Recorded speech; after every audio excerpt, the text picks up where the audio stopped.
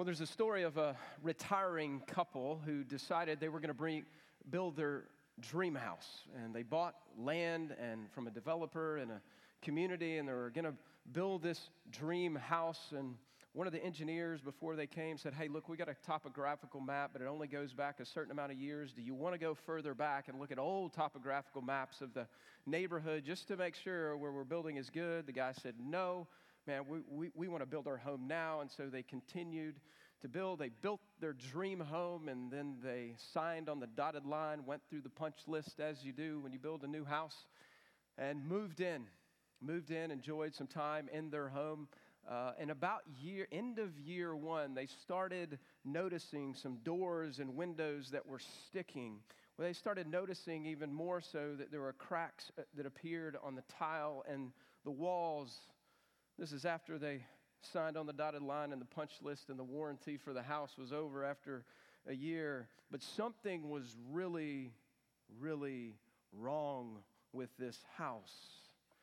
So they hired another engineer, and they learned some devastating news. They learned from this engineer that the old topographical maps revealed that this house had been constructed in what was once a ravine where water would come through, and the developer, we got some developers here, it's okay. And the developer had just laid dirt on top of it, but what was happening was there was still a creek down the way that was bringing water through this neighborhood, and so that water was coming underneath their house and many other houses and pulling dirt and soil away underneath the foundation of this home. It was a total loss for this family. It couldn't be repaired. It had to be sold.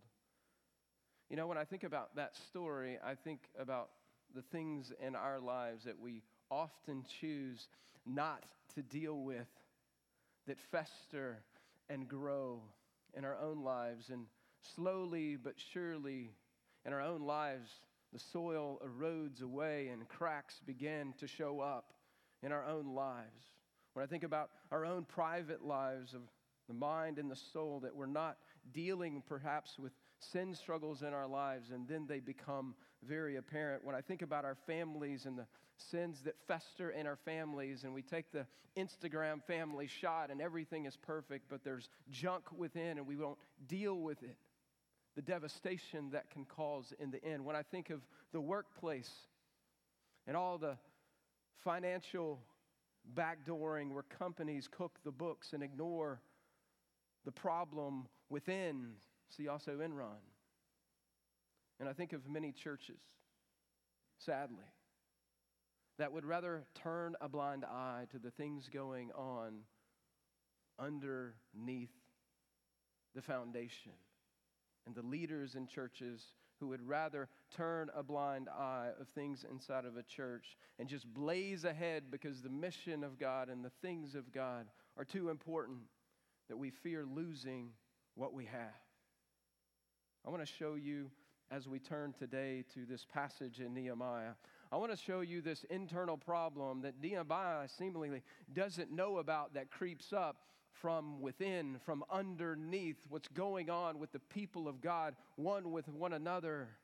It's an internal problem, and Nehemiah finds out about this problem today very abruptly when we come to this text. What will he do about it? He's the leader. Will he turn a blind eye because he's got a mission and a task to pursue? Will he continue just to be task-oriented, or will he care for the people of God who are being exploited by the people of God? That's a temptation as a leader in any realm, whether it's your family or workplace or in the church or in your home. It's a temptation to stay focused on the task at hand and the mission at hand and turn a blind eye to the problems within and not deal with them, and yet they will fester and they will create something greater that is often devastating. Perseverance, what we're going to look at today. We've seen perseverance from the outside. Remember, they're building this wall. They've gone from exile in Babylon, ruled by the Persians. And Nehemiah has gotten permission to go back to Jerusalem and rebuild the wall that is torn down. It's been torn down for 140 years. They've already come before him with Ezra, and they've rebuilt the house of God for worship, but a wall in a community, a wall in Jerusalem would protect them for the worship of God and protect their families in the city of Jerusalem, where God's name was meant to be made great in that day. And so we're going to see this morning the enemy within. The enemy within that could be the enemy within for us as well. What do we do about it? As you turn there to Nehemiah chapter 5, it's page 401 in the Bible next to you if you need it. Today, we're pretty abruptly going to see what festering problems and sin festering with the people of God looks like as they build. And here's the specific problem.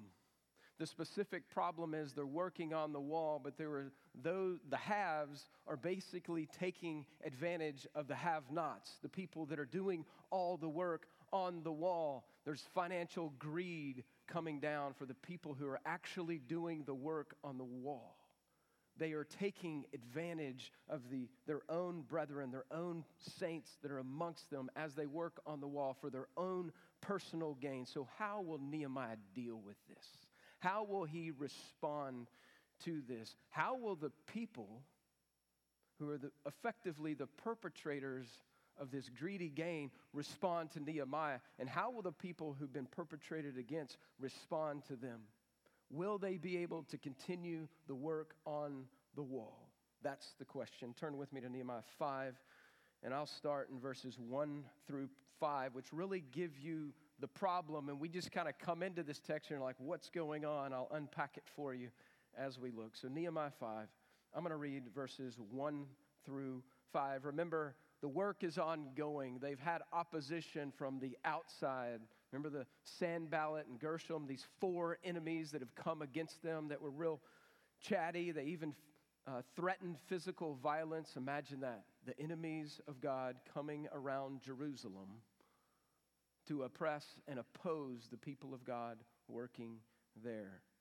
The more things change, the more things stay the same if you look around us. And so they've dealt with the external problem. They've dealt with the way that they feel about the threats and discouragement and fear.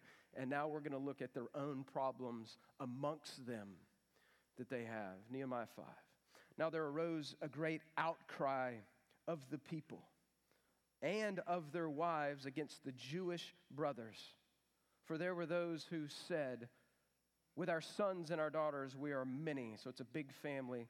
So let us get grain that we may eat and keep alive. They don't have enough grain. There were also those who said, we are having to mortgage our fields, our vineyards, and our houses to get grain because of, note this, the famine. And there were those who said, we have borrowed money for the king's tax, Artaxerxes, from Persia's tax, on our fields and on our vineyards. Now our flesh, it's kind of a progression. Now our flesh is as the flesh of our brothers. Our children are as their children, yet we are forcing our sons, look how awful this is, we're forcing our sons and daughters to be slaves. And some of our daughters have already been enslaved, but it is not in our power to help it. For other men have our fields and our vineyards. The people of God are being exploited by the people of God. And your first point is just that. God's people don't exploit God's people for their own personal gain. No, we care for the people of God amongst us, don't we? See this outcry.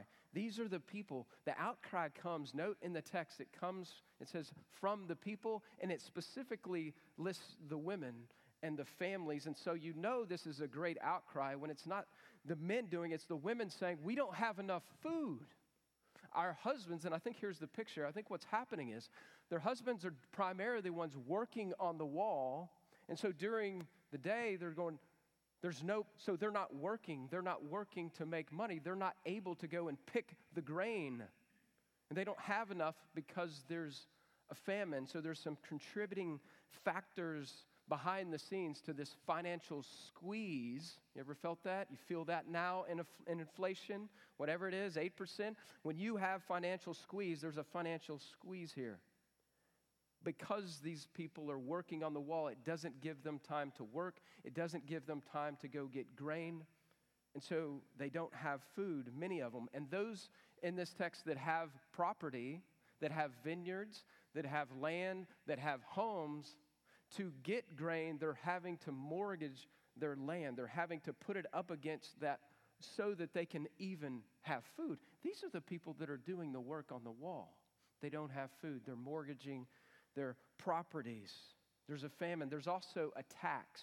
So remember, we've said that Persia is a great superpower of the day, right? And they've conquered all of Israel and the whole region. They took over the Babylonians. And so, listen, the men who fought for King Artaxerxes and the Persian army didn't fight for free. And so the king in Persia had to raise money for what they did in the places that they overtook. And so there's a tax on all the people. So they're being taxed even as they work. So there's that. There's a famine. There's high tax from the king.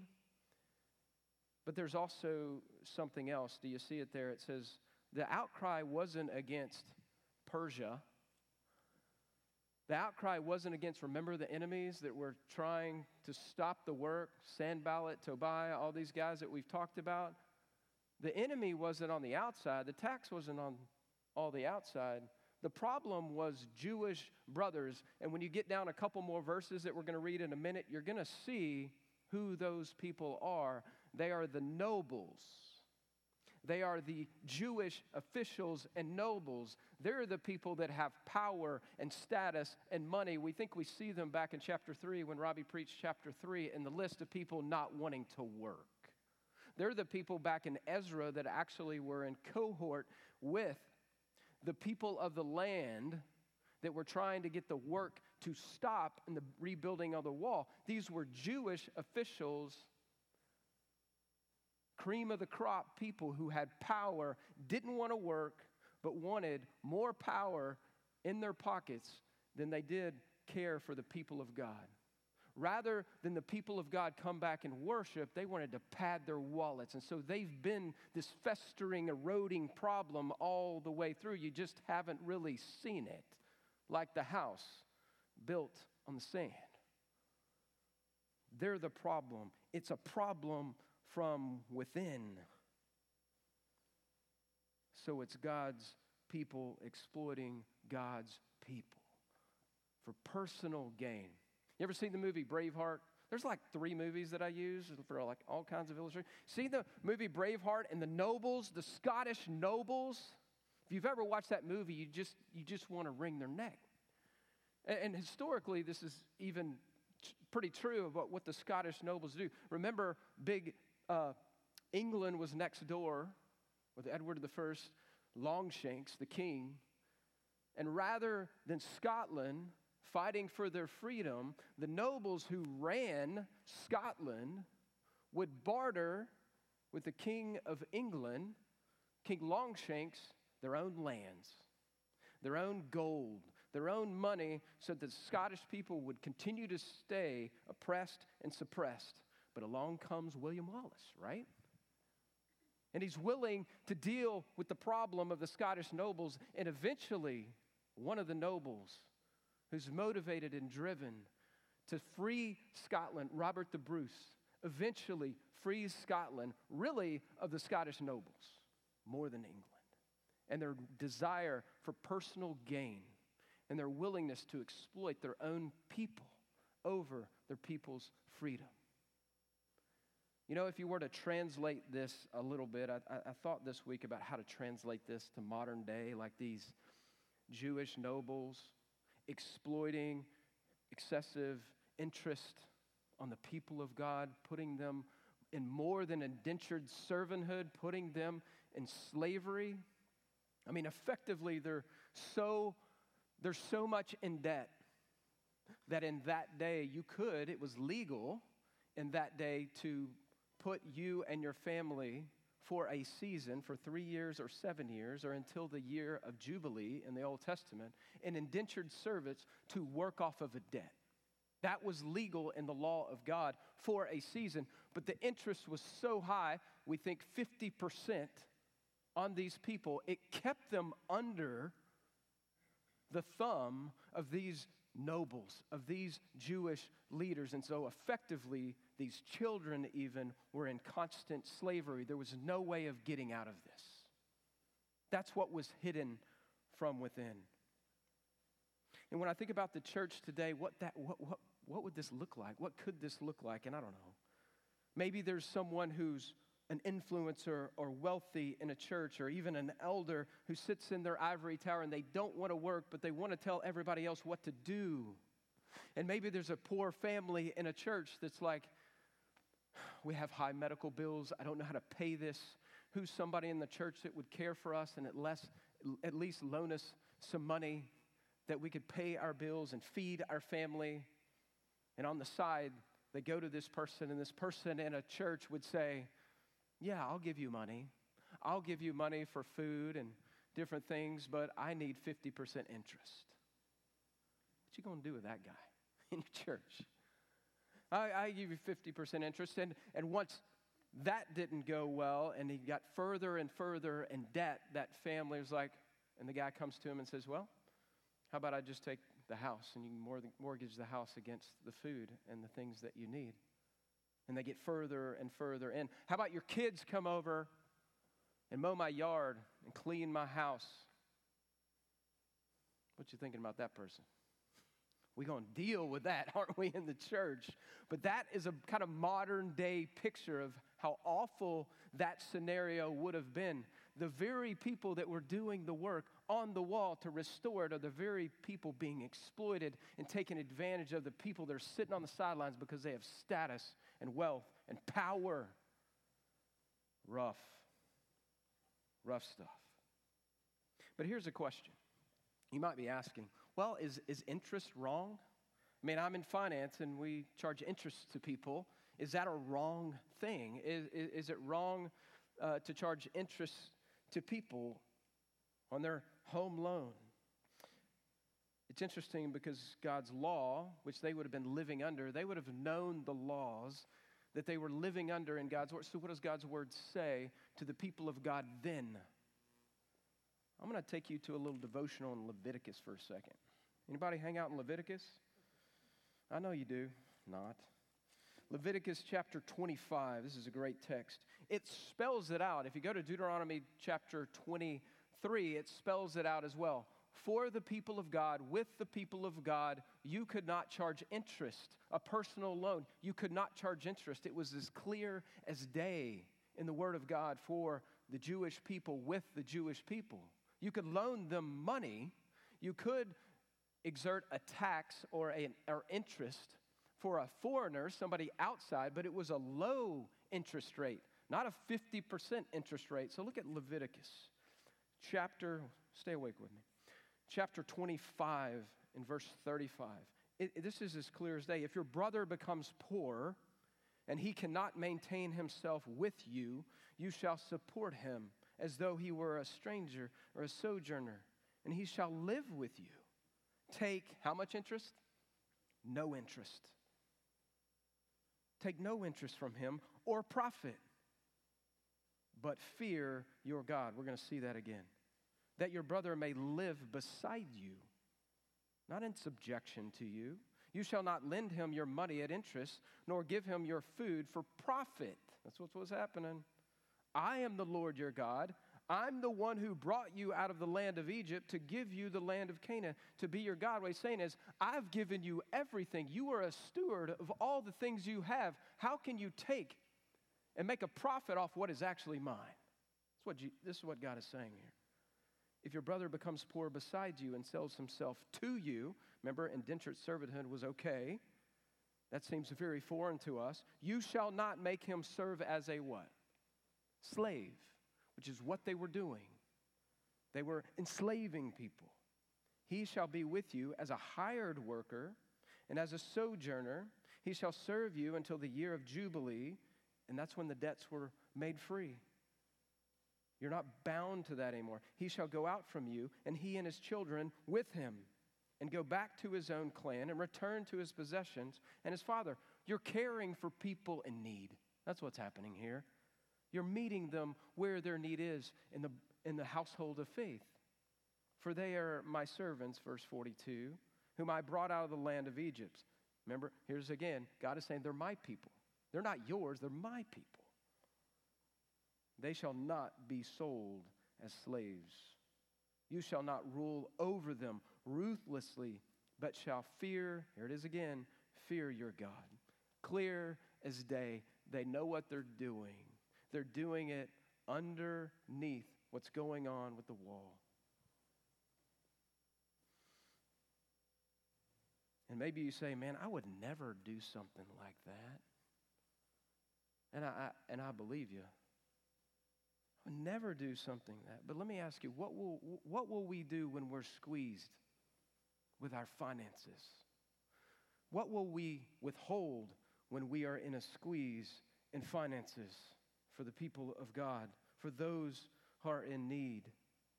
What will we do when the desire for more, that shiny thing that you want, when the desire for more creeps in and captures our heart? Are we willing to do what we want to do to get what we want financially, and maybe we don't care who we have to run over to get it?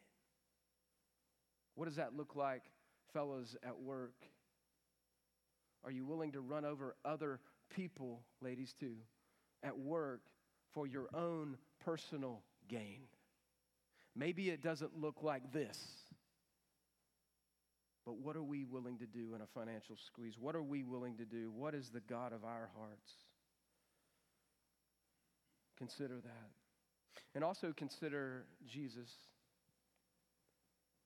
Consider who he is and what he's done for us. See, he came to give himself for us, people who have a great debt, people who are in need. He didn't take advantage of us. He didn't exploit us. He took the debt off of us and put it on himself and died on a cross for our sins. He didn't come to take. He didn't come to exploit. He came to free us from our sin. And not only that, as Jesus' church, over and over and over again, what do we see? We don't exploit one another. We care for the needs of the saints as Jesus has cared for us. Remember Acts chapter 2 at Pentecost when the church begins and they're sitting there reading the Word of God and sharing and explaining it and having fellowship and food together. The Bible says that they were sharing with all who had need. And later it says if somebody had need for food, they took care of it. If somebody needed a place to be, even land, they would give to one another. That's not a government program. That's the body of Christ caring and sharing with one another because they love Christ and been affected by Christ, and they freely give. That's Jesus' church. And as leaders, I think the implication in this text, if you're a leader in our church, you're an elder or a deacon or a community group leader, there's some implication here, isn't there? For leaders within the people of God, that we don't lord over people with what they have or what they don't have. That we don't use people, as 1 Peter 5 would say, to elders or shepherds, that we don't use people for our own, and here's the words that it used, sordid gain. But we're under shepherds. Jesus is under shepherds who care for the flock. Heavy stuff. God's people don't exploit God's people. God's people care for God's people.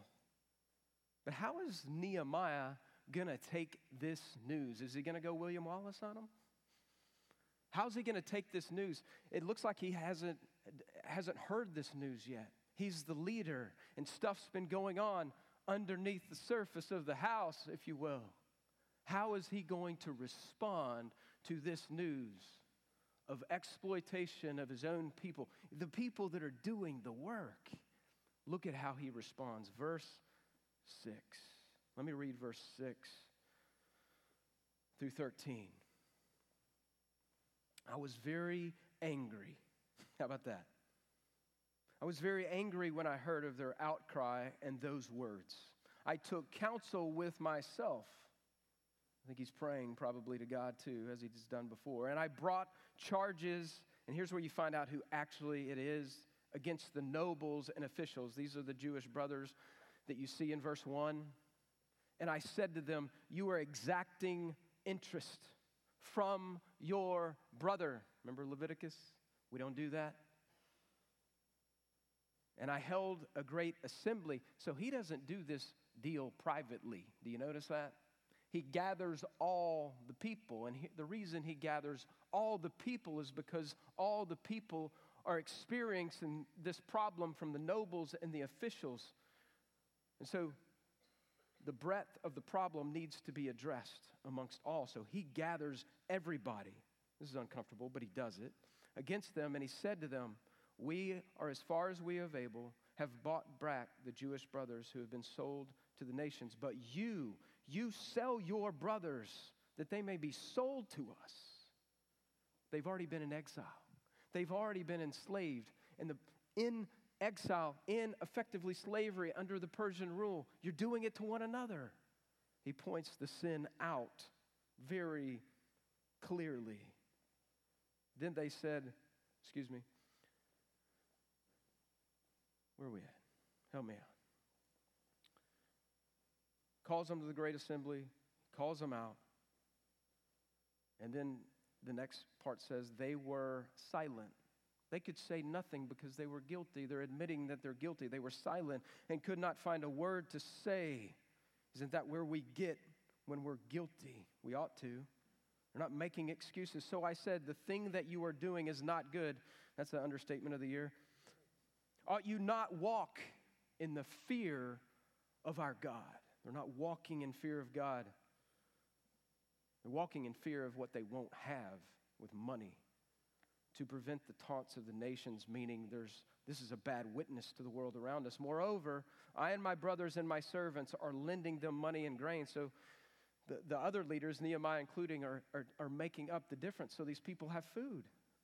And he says this to them, let us abandon this exacting of interest, this sinful practice, usury, effectively.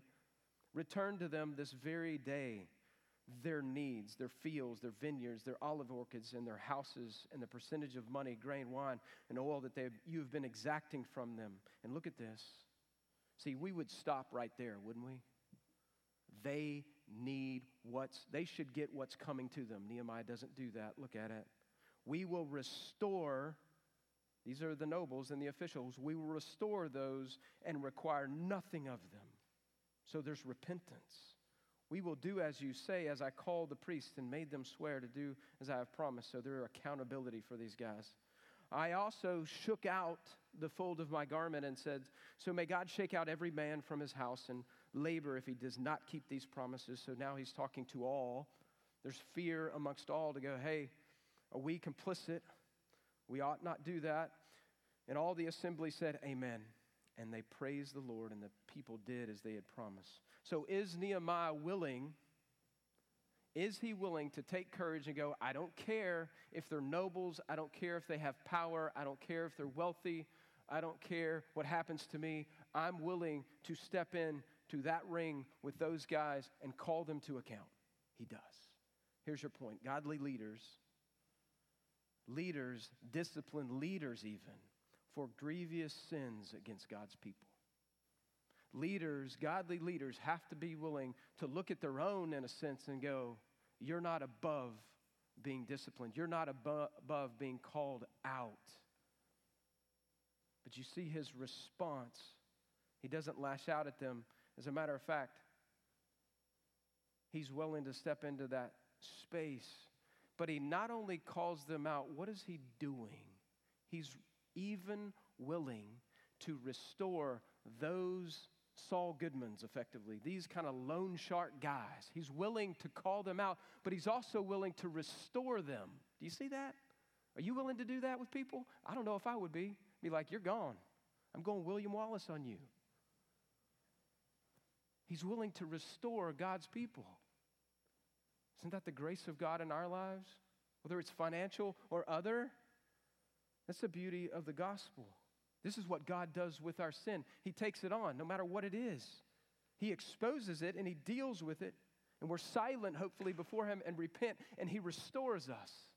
Nehemiah, the great leader, is willing to press in, but he's also willing to restore these men. And not only that, he takes the opportunity before the whole assembly. And you see that phrase there? He uses it a couple of times, shake out. When our kids were really little, my dad did this to me too. Remember if you have a little boy at least, and they're in the sand pit, and they're like 2, and you're like, it's time to go, and you're looking at them, and you can't see all the sand, but you know it's coming, and you know it's going to get in your car. I used to do this. I don't know if this is being recorded. I don't know how you feel about this. But I'd grab him, like, all right, lay down, buddy. And I'd grab his feet. And I would hold him by his feet, and I would just shake him. He kind of liked it. Just close your eyes. Shake him. Just shake him out. Shake all the sand out before you go. And maybe when they get a little bit older, maybe they're going to community group. Or maybe they're going somewhere, and they haven't learned that the other kids' toys aren't theirs. Ever had that situation? And they take it, and it's in their pockets. And they come home with it, and that's a little pattern. You have to kind of work through that. And what do you say after you know that's been a little problem when they come home? Empty your pockets.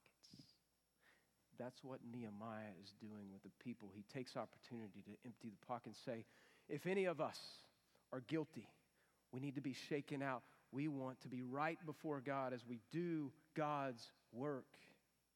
You know, there's an interesting parallel, I think, in the scriptures, in the New Testament scriptures, to this.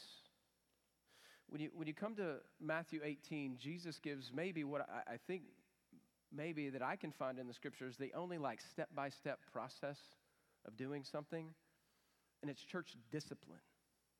And you think church discipline, and you think about the person you might know that got kicked out of the church, or maybe for some people that sounds like a terrible thing, but the purpose of church discipline is not just to kick somebody out of the church. The purpose of church discipline is so that sin comes to the surface. After sin comes to the surface, that there is a repentance of sin and a return and a restoration. And that's exactly what Nehemiah is doing in this passage. He's calling these guys out for their sin that's affected the whole people of God, that would have affected the work. This would have been a strike. This would have been a work strike. They would have continued to work under these conditions, nor should they. And he's willing to call them out, but also, and they come too, they're silent. They return stuff. The things that they stole, they returned. And then he takes the opportunity. And if you've ever sadly been in a church where there is church discipline, and it goes from, hey, go make it right with your brother, and the brother doesn't, or sister doesn't come back, and then you take 2. This is what Jesus says to do. And if they repent, it's over. If they don't, tell it to the church. Tell it to the leadership. If they don't, tell it to the whole church. Kick the person out. Here's what happens here. You don't get to the end of church discipline here. You see restoration, and it's a beautiful thing. That's why at the end of this process, all the people say amen. All the people praise God that we've dealt with the sin within, and it's a warning and fear of God. Do you see that? And that's what God does with us in the gospel. He calls us from where we're at. I know we don't think we're the nobles in this text. I know we don't think we're the officials, but before him we are. That's who we are. And he calls us out. He calls us to repentance, and he restores us. And you know what? That's salvation, and it changes the playing field for us. But you know what sanctification is like as well? The living out of the Christian life, you know what it's like as well? It's a similar pattern, different but similar pattern. It's I'm in sin, maybe financial, maybe other. There's repentance. We come before the Lord, and there's restoration and fellowship again. That's what sanctification is as well, right? What does that look like in your life? Can I ask you this morning, can I just press in a little bit and ask you rhetorically, what needs to be shaken out in your life this morning? As a church, what needs to be shaken out in our lives, in our church? It's a dangerous question to ask, but it's a beautiful thing when there's restoration, when God redeems what is wrong. Nehemiah has been stepping into some really hard leadership task here of stepping into that kind of space. So here's the question. How's Nehemiah's tax return? Anybody seen it? How's his contribution statement at the end of the year for church? How about him?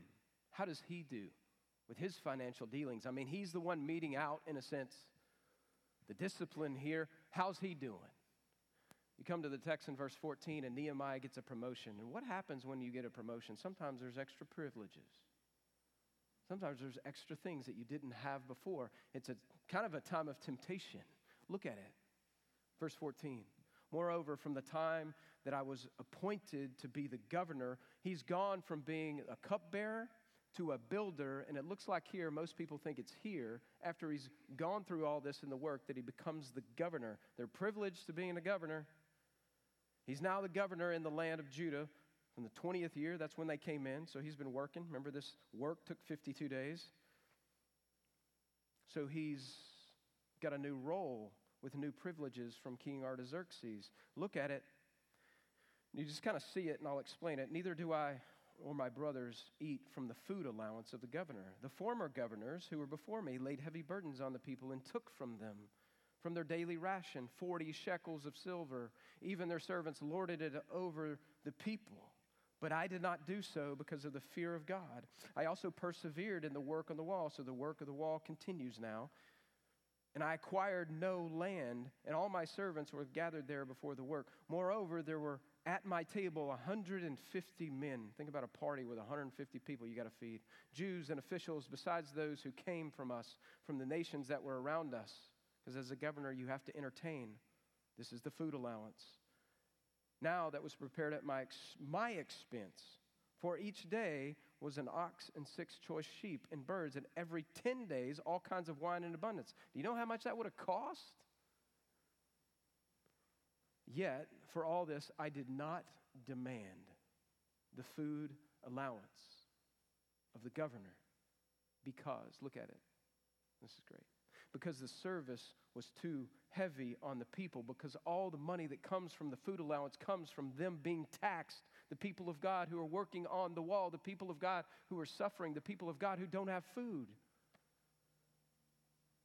Remember for my good, he's talking to God, oh my God, all I've done for this people. So not only do God's people not exploit God's people, not only do leaders sometimes have to discipline other leaders for grievous sin against God's people. God's leaders have to aim to practice what they preach, to live above reproach, if you will. The call of the godly man in the New Testament, that they're living a life of being above reproach here financially. These promotions, the food allowance, it was like the kings, if you were a governor, you had like a per diem, and it was really high. You could eat whatever you want, the choice food, but you also had to entertain people, dignitaries, with that. And instead of choosing to take it, which he could have, it was permissible. It wasn't something that would have been wrong, but he chose not to do it because he cared for his people and he wanted to lead by example for his people. That his people wouldn't look at him and go, well, he's eating the king's choice food. And we're sitting out here in the ditch without grain, giving our lives to build this wall, and these guys are coming against us. It's not how he did it. You see that in the text? You see in the text where he didn't use a food allowance even for all these people. If I could say it in today's vernacular, I would say it this way. Nehemiah rejected the swamp. Okay? He was the politician, the governor that rejected the swamp and said, nope, not doing it. I'd vote for him if he was running next year. He wasn't willing to do it. He was that kind of leader. He was above reproach. He led by example. He cared for his people.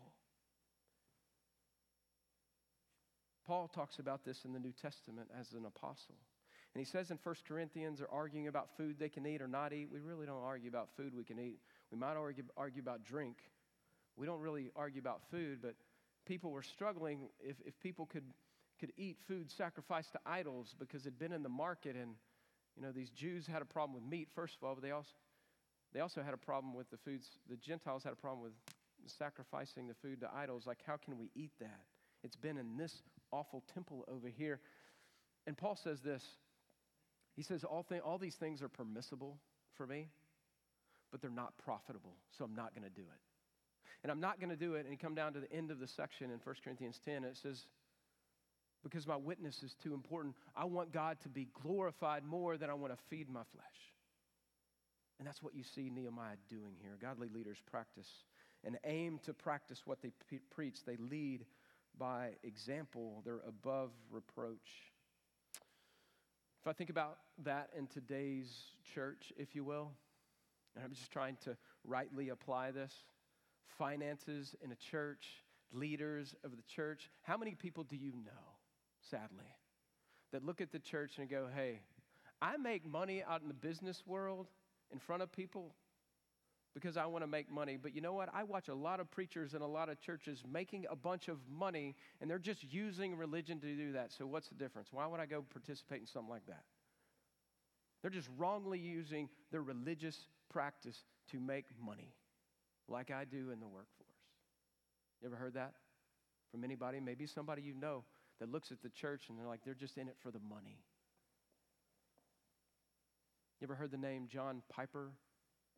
Pastor, former pastor, retired, Bethlehem Baptist up in Minneapolis.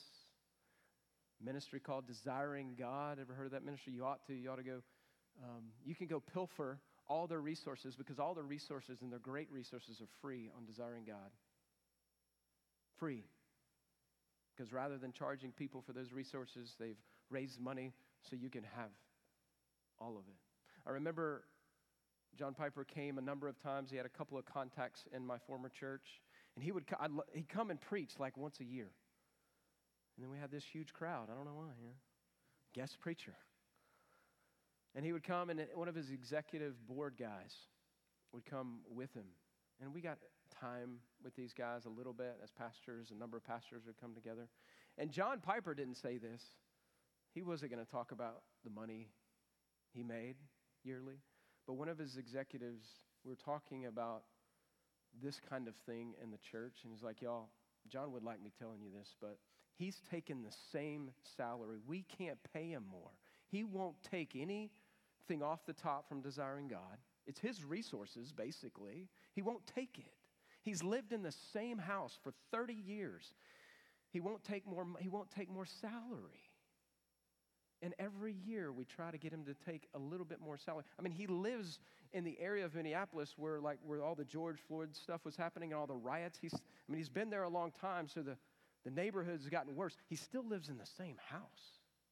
And if you ask him, he's like, I don't want there to be any stain in money that I would take more than I need, that the gospel be perverted by the money that I made. I want you to contrast that with like a prosperity gospel preacher, a word of faith preacher. You know, there's a guy, and I usually don't do this, but there's a guy, but I will with this. There's a guy named Michael Smith, but that's not what he goes by. He goes by Creflo Dollar. He's a pastor, and he's worth $30 million. Let me ask you a question. What kind of witness do you think Creflo Dollar, the pastor, who has 30 million and 2 planes, has with an onlooking world? Has with leaders even within the church compared to a man like John Piper? A man like John Piper who is careful that his witness is above reproach in the way that he lives. 2 very different pictures of what it looks like in the church. No, godly leaders are above reproach. And the truth is, we talk about leadership. We talk about leadership as influence. And there's all kinds of books written on influence, charisma, etc., strategies. But if you really, as a Christian leader, want to have influence, it starts and really ends with your character. Are we living above reproach? And really, I think at the heart of this with Nehemiah is, are we generous? Whether we have a financial squeeze or not, are we able to be generous people? Are the people of God generous with caring for the needs of others, for caring for the needs of the church? Are we generous with what God has given us? I want to say this because this is important. If I just closed it down right now, you're like, man, I don't know if I can do all of that. And I would echo that. Listen, left to ourselves, if we're honest, we're way more like the nobles and the officials. We're way more, left to ourselves in a squeeze, we would be willing likely to exploit other people for our own, what we would say, needs or wants. Left to ourselves. That's who we are. Left to ourselves, we would look for our own personal gain. Left to ourselves, we wouldn't be willing to keep others in check for what they're doing to the people of God because we're too scared of man. We live in fear of what that would look like. Left to ourselves, we really can't practice what we preach, can we? But Paul said it this way: I am what I am by the grace of God only. He also said this: thanks be to God who gives us the victory in Christ Jesus. And he also enables us to kind of get downwind of ourselves and say, who has a need? He enables us by his Spirit as believers in Christ to see as he sees, to care as he cares. That's a beautiful gift that he gives us, of his Spirit in our lives to go, I'm going to move toward that need, not away from it. I'm willing to step into hard spaces as a leader, even with other leaders, if God's name is being harmed. I'm willing to do that because I don't need to fear God and fear man. I fear God. And while it's a daily struggle to practice what we preach, and that's the message if you're new to church, we're not saying we've got it all together. We're actually saying the opposite. We're saying we don't have it together, and God works in us to humble us, to get us to a place to admit that we're wrong, admit that we have need, and restores us. And that's why we serve, and that's why we're here. We're not here because we've got it together. Only the grace of God. You see, Jesus died, and he paid our debt that we can't pay. And he's restored us on the basis of what he's done, not what we've done. And he enables us to do what Nehemiah does here. There's something I've been holding out, and we'll close with this. There's something in this text I've been holding out. It's something Nehemiah says to the nobles and to the officials when their sin is exposed. He also says it later about why he's able to practice what he preaches. If you look at verse 9, when he calls the nobles out, he uses this phrase: you are not walking in the fear of God. And that makes sense, right? What are they walking in? They're walking in the fear of what they're not going to have, their comforts, what they want. They're walking in the fear of not having more. And so they're willing, because they value that, to exploit even God's people. And you think about Nehemiah. I don't know if you've ever been in a position where there's somebody maybe over you or somebody wealthy or somebody influential, and you've got to do the hard thing and call them out for something or say that's not right because they're harming the people of God. I've been in ministry a little while. Sometimes I've had to do that. And I'm often have been shaking in my boots because I fear man. I fear what they might do to me, or what they might say about me. I fear my job in the church. The reason why he could press in with these influencers and these nobility and those who had power is because he feared God more than he feared man. And the reason he didn't take the king's allowance, the reason he didn't make a name for himself and take more land and take more things for himself that he would have been allowed as a governor. He could have gotten in the middle of the swamp and made a name for himself and provided for his family for the rest of their lives. He didn't do that because God was watching. He feared God. And that's the thread that runs through this text. And so if you know Christ today and you've been forgiven, you can. You're enabled, not in your own strength, but in the strength that his grace provides, to walk in the fear of God. That's your takeaway today. C3, walk in the fear of God. Let me pray.